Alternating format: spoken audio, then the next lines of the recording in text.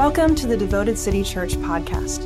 Our mission is to help people find, trust, and follow Jesus. To learn more about our church, visit devotedcity.com. In today's episode, you'll hear a message from our lead pastor, Donnie Williams, or a member of our teaching team. Good morning, Devoted City. So good to be with you. If you have your Bibles, please open up to Genesis chapter 50. That's where we're going to spend most of our time. If you're online with us today, we're so incredibly thankful that you're joining us here at Devoted City Church. We're kicking off a new sermon series, just like Josh said, called Missing Peace. But before we do that, I just want to reiterate what Josh talked about with generosity. We're so thankful for the generosity of Devoted City Church. You guys are incredible. Not only are we able to do awesome things through Operation Christmas Child and Brentwood, but next week we need you to come back because we're going to be celebrating some community partners and we're going to be giving some really big financial gifts to those community partners. So we would love for you to come back next week and be a part of what God is doing here. So we just want to thank you so much because your generosity helps to move the mission of the church forward. And we're really about that. One of our core values here at Devoted City is simply city serving. We want no doubt of our motivation for serving our city to be the love of Jesus Christ. And so when we are generous as a church, we're able to now bless our city, our community, and even our world. So thank you all so much for your generosity because it means so much to who we are as a church. So we're jumping in to a new sermon series. I'm so excited to be kicking us off, and it is called Missing Peace. And the whole idea of this sermon series is that we would lean into the idea that it feels like a lot of us right now are missing peace. Our world feels incredibly chaotic. It feels like the inside of a Buc-ee's, if we're really honest. I was coming back from Florida, and my wife and I stopped at a Buc-ee's. Y'all, I've never seen so many people excited about a beaver. It's crazy, okay? There's so many people in there. It was absolutely chaotic. It was absolutely nuts. Our world kind of feels a little bit like that right now. I had the opportunity to meet with a gentleman who's a president of a college in Ukraine, and he talked about how right now his entire school has been flattened. They've had to move students 500 miles away to be away from the war. I met with another gentleman last week who went to Israel and said that things were just absolutely chaotic. When we're looking at our own country, we see a lot of political divide. We see just so many things within our world. It just seems like everything is kind of crumbling, and in our hearts, we're feeling a little bit like we're missing something.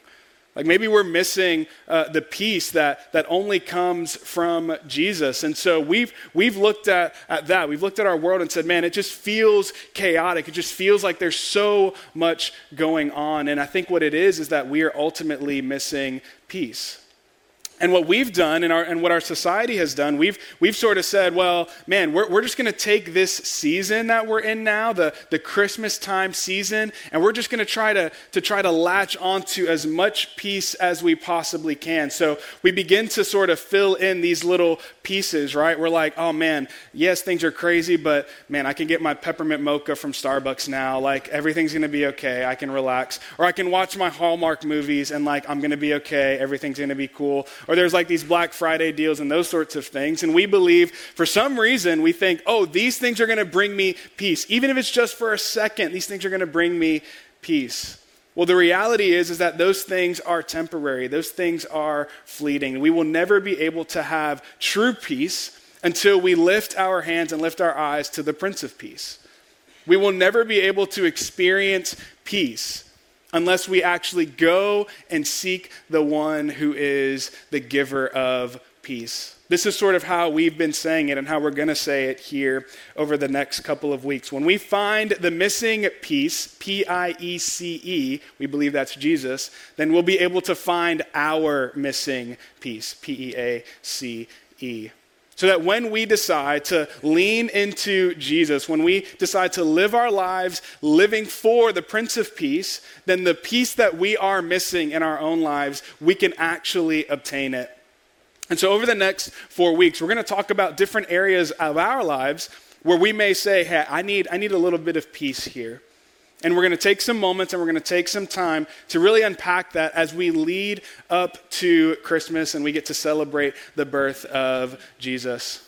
And so my prayer for us as we are walking through this text and as we're walking through the next 4 weeks, man, I just pray that you would be able to lean in a little bit to what our speakers are going to be talking about. Because, man, we really want to be a people who are peacemakers. We want Devoted City to be a place where people say, yeah, I go and I make peace because I recognize where that peace comes from.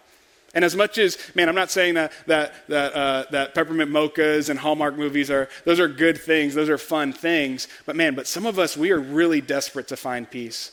And if we really want peace in our lives, we need to lean into what the Lord has for us in these next 4 weeks. So I'm excited for what God has in store for us. Today, what we're going to do is we're going to talk about what it looks like when we are missing peace when other individuals hurt us.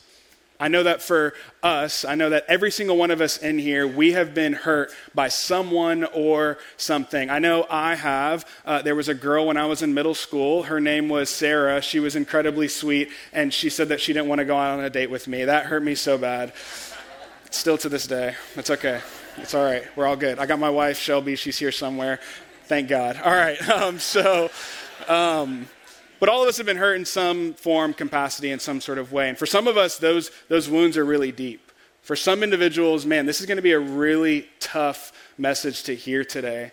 Because the guy that we're going to be looking at in Joseph, man, he had a lot of bad things happen to him. And yet, Joseph's response was absolutely incredible. His response was, hey, you have harmed me, but I believe that God is going to do it for good.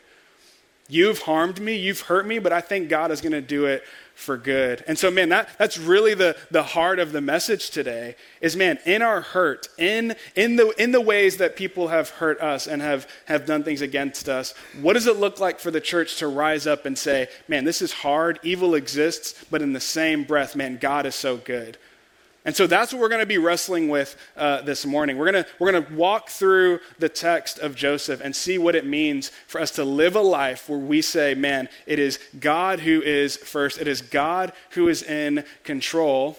And then how does that impact how we interact with those who have hurt us? For some of us, man, we just got off of Thanksgiving. Man, Thanksgiving, man, it may have felt really good, but Thanksgiving may have needed to turn into forgiving, if you know what I mean. We maybe needed to say, you know, I am thankful for my family and I do have some things, but for a lot of us, man, this week was, man, I'm really angry with a couple of folks.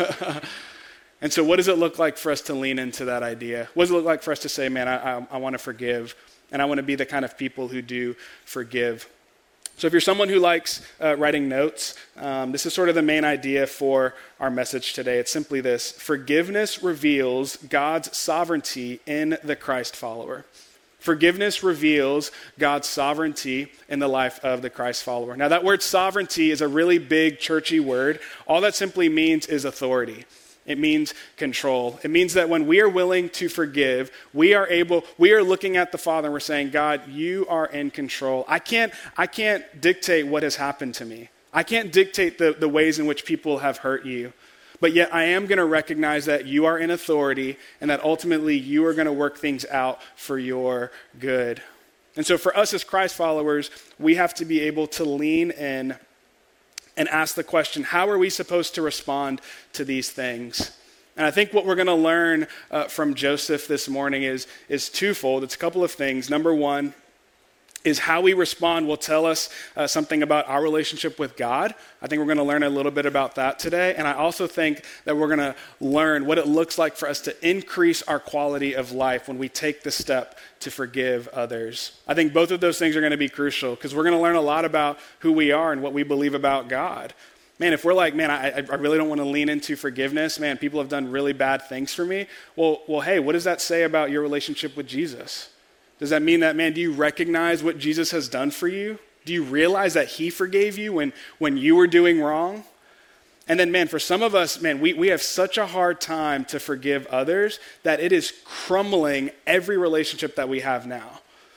We have such a hard time to forgive someone that it's now impacting the relationships and the individuals that we impact. Man, what does it look like for you to forgive so that you can let go of those things and allow the Lord to work in your hearts today? Man, I'm excited for what we've got. So before we jump in to the text, I want to give a little bit of a summary of the life of Joseph. So Joseph was the son to a bunch of different kids. But he was the favorite son. Is there a favorite child? Anyone favorite child? Yeah, I see you. Yep. Kids. Yep. You're the favorite sometimes. But so Joseph was the favorite child. Everyone, his father loved Joseph the most. So much so that he gave him a coat of colors, and it had all these different colors. Well, his brothers, they didn't like that. They didn't like the fact that Joseph was the favorite. So they did what any brother did. They sold him into slavery. And so... So because of that, Joseph was able to, he obviously suffered a lot. And so it was such a difficult time because Joseph was in slavery for a very long time. And obviously if someone were Joseph, they would think, well, that's obviously a harsh thing to do. So Joseph is in slavery, and then one thing leads to another. Now Joseph is working alongside an individual named Potiphar, and Potiphar has a wife, and that wife then accuses Joseph of sexual abuse.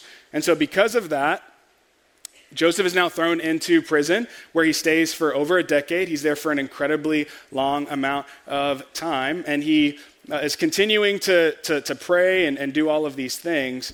Joseph has this really cool ability to be able to interpret dreams. And so there's a couple of individuals, there's a baker and a cupbearer, and they realize that he's able to do sort of these cool things. And that little story, that understanding goes to Pharaoh. And Pharaoh's like, hey, I think I might need someone like that. So they get Joseph out of jail and they take him to Pharaoh. And they basically say, you're going to be Pharaoh's right-hand man. So now Joseph has all of this authority, right? He was in the pit. He was just pushed down. His brothers sold him into slavery. He was in prison for years, and now Joseph is triumphant, and he is now sitting at the right hand of Pharaoh. But his brothers, they get a little bit concerned because they begin to realize, well, wait, we threw him into slavery, and now he has all of this authority. So I think Joseph is probably going to retaliate. And so what ends up happening is Joseph's father, Jacob, ends up dying. And obviously, as we've just said, Jacob loved Joseph so much. And so the brothers decide to write something to Joseph to try to get them to forgive him. And so that's where we pick up the story here in Genesis chapter 50. So this is what it says in Genesis chapter 50, starting in verse 15. It says, when Joseph's brothers saw that their father was dead, they said, what if Joseph holds a grudge against us and pays us back for all the wrongs we did to him? So they sent word to Joseph saying, your father left these instructions before he died. This is what you are to say to Joseph.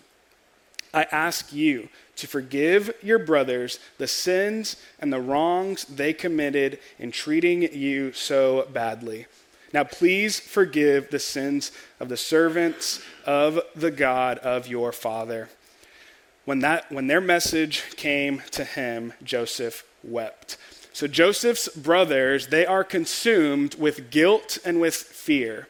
They realize that Joseph now has authority, and so they are nervous because they believe that Joseph is going to get them back for all of the wrongs that they did against Joseph. And so what they do is they write sort of this plea from Joseph's dead father that, hey, you need to forgive your brothers for what they've done. Well, Joseph's father didn't write that. That was the brothers who did that. So they're still, even now, trying to scheme and trying to get their way in order for Joseph to be able to take care of them. And so these brothers are continuing over and over and over again to try and push Joseph to do something that was never actually asked of his dad to do. And so because Joseph was close to his father, they believed that he would listen to his request and the brothers would release them from that fear and that guilt.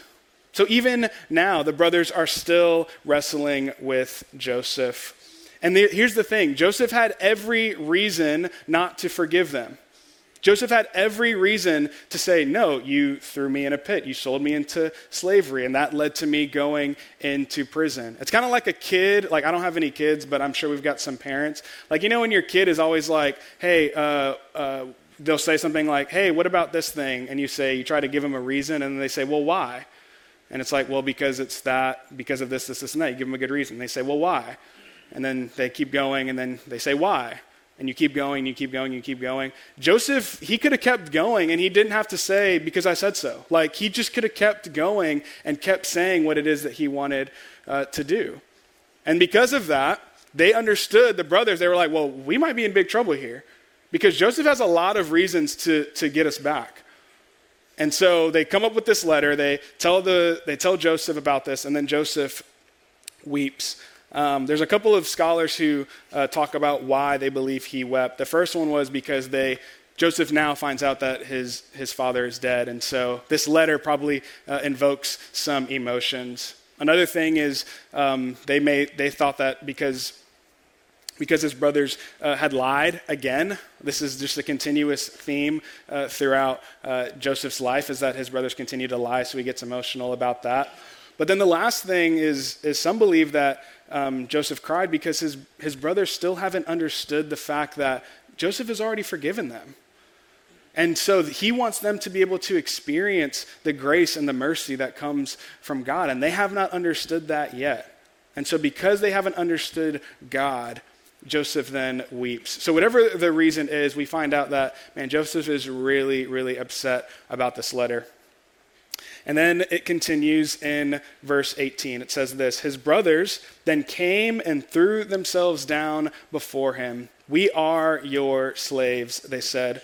But Joseph said to them, don't be afraid. Am I in the place of God? And so this is now where we lean into this idea of God's sovereignty. Joseph recognizes that he cannot take the place of God. He recognizes that as much as he wants authority and as much as in power he is at being at the right hand of Pharaoh, he recognizes that his authority is limited by the ultimate power of God. And so anything that comes up in Joseph's life, he has to submit to what God has said in his word. And because of what God's word says, that's then how Joseph begins to live his life. And so when they say, hey, we are your slaves, Joseph is like, no, you're not. No, you're not. You do not have to be afraid because I am not in the place of God. And I think there's a quick little tidbit that we can learn about Joseph that I think we struggle with today, and that is, we really want to control how our lives turn out. We want to control what the outcome looks like. And some of us, we've had some harm against us, and we want to control what that looks like. But Joseph recognizes, he's like, I'm not in the place of God. I'm not the one who has the authority. I'm not the one who has the control. It is God who has all authority. It's God who's able to move in the way that he moves. And Joseph recognizes that things are evil. He recognizes that bad things happen. And he's not denying that at all. He's not saying, because bad things happen, then I'm no longer going to live for the Lord. No, he actually turns closer to the Lord because of that recognition. And I think for some of us, we have a hard time with reconciling the idea that evil exists in our world and that in the same breath, God still has authority and rule and reign over it. Those are both and statements. They're not either or. And so Joseph recognizes that. He understands that. He understands that, things have happened to me, but I've got to let God do what God does. And so we continue. Joseph has the opportunity to play God with his brothers, but he recognizes that this would place him in a spot that was ultimately reserved for God. And to be honest, the first step that we as Christ followers need to take in order for us to recognize forgiveness is to recognize that whatever happens, happens. And that's really tough for some of us to hear today. Whatever happens, happens. We want to control the situation. In many ways, we want to control other people. And unfortunately, for most of us, as a matter of fact, for each and every one of us, we just simply can't. And so whatever happens, we have to be able to rely on the Lord. That's a very difficult truth. And Joseph had to recognize that. He had to know that. And so for us as Christ followers, our next question is, well then, what does it look like for us to truly lean into the Lord? What does it look like for us to lean into the missing piece that's in our lives? And Joseph gives a response that I think is incredible and is so hard for us to live out, although it's a very simple concept for us to understand. This is what he says in verse 20. Joseph says this to his brothers, "You intended to harm me, but God intended it for good to accomplish what is now being done, the saving of many lives. So then, don't be afraid. I will provide for you and your children." And he reassured them and spoke kindly to them. So verse 20, I think, is the whole crux of this entire message. That although Joseph's brother intended harm on him, he realized that God can turn that and turn it into good. That ultimately, that although his brothers still, even today, even in this story, in this account, they are still looking to scheme. They're still looking to manipulate. Joseph says, no, God is going to do an incredible work through me. And we see that in the life of Joseph, being in prison, being in the pit, and now at the right hand of Pharaoh. It's an incredible moment in Scripture, one that is incredibly difficult for us to wrap our head around. But Joseph insists that God's power and plan for his people is more powerful than the ability of mere human beings to do evil to one another. That ultimately Joseph understands. He says, I know that this is difficult, and you intended harm on me, but you know what? God can take this harm and he can turn it into something good. I hope that's good news for someone here. I hope that someone can say, man, my road has been tough. I've had lots of things happen. I'm even going through it right now. And I don't know how God would ever intend for anything good to happen. And I get that. I can understand that. What's incredible is, man, Joseph was going through this suffering for over 20 years. I mean, imagine day after day after day after day of questioning, why would my brothers do that? Why would they do that for me? My own family. Why would they go and do that? Man, this story is incredibly powerful. And for Joseph to say what he said is so incredibly tough, but man, it's so incredibly good. I think what Joseph said is that missing piece for us today. Because for some of us, man, we couldn't never say that. I know I couldn't. I know for me it would be hard to say. Man, if I had something going on in my life, but hey, God's going to intend it for good, man, that's not a very good conversation to have with someone. It's like, hey, man, I'm going through a lot. Man, it's great. God's got you. That's not a good conversation. That's not a fun conversation. And so although, man, this is true, man, this is hard to hear. It can be difficult for us to understand this. Although evil was brought upon Joseph, he submits that God intended it for good. And Joseph trusts fully in God. And Joseph knows that God will come through, even after decades of suffering. And then I love what the text says in verse 20. It says that God intended it for good to accomplish what is now being done, which is the saving of many lives. So the reason why that says that, during this time in Joseph, there was a famine. They didn't have a lot of food.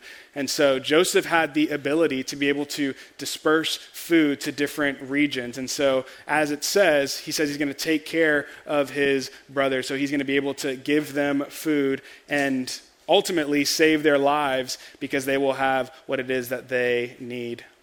Y'all, this is such an incredible story. One of the reasons why I love it so much are the number of parallels that we see between Joseph and Jesus. Man, do we know somebody who, man, suffered so much, suffered greatly, man, who's thrown into the pit, man, who was treated like he shouldn't have been treated, and then finally is able to come out, raised to the right hand of the Most High Leader, and ultimately be able to save the lives of many. Man, this story is oozing with the idea of Jesus. That man, Jesus is the better Joseph. That Jesus is the person who saved each and every one of us. When we did wrong against Christ, it was him who still saved us while we were still sinners.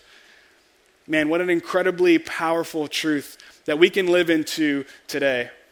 That we have the ability to know who Jesus is. And we're able to see a reflection of what that looks like in the life of Joseph.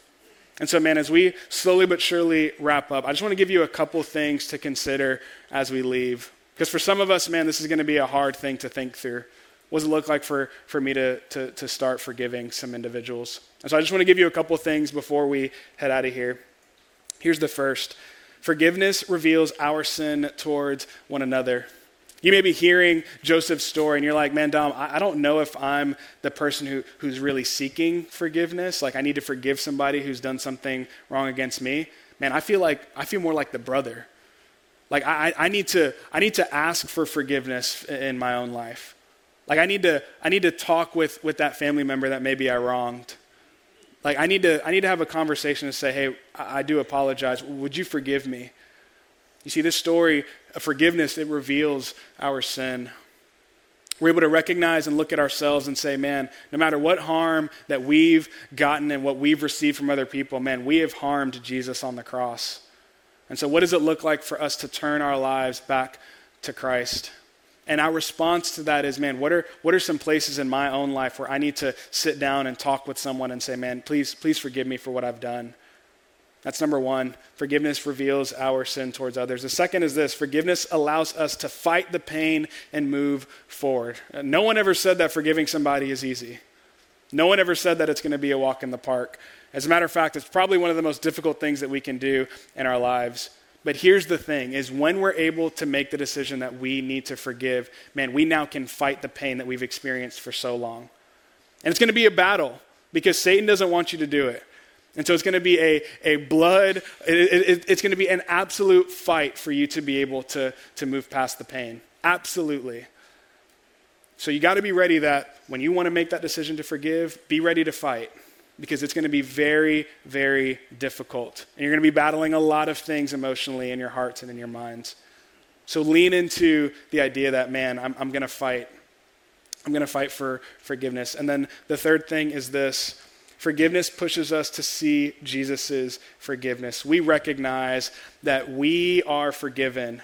No matter what wrongs that we've done, we have the ability and the opportunity to be forgiven by Jesus. And so because of that, how should that change and alter our response to him?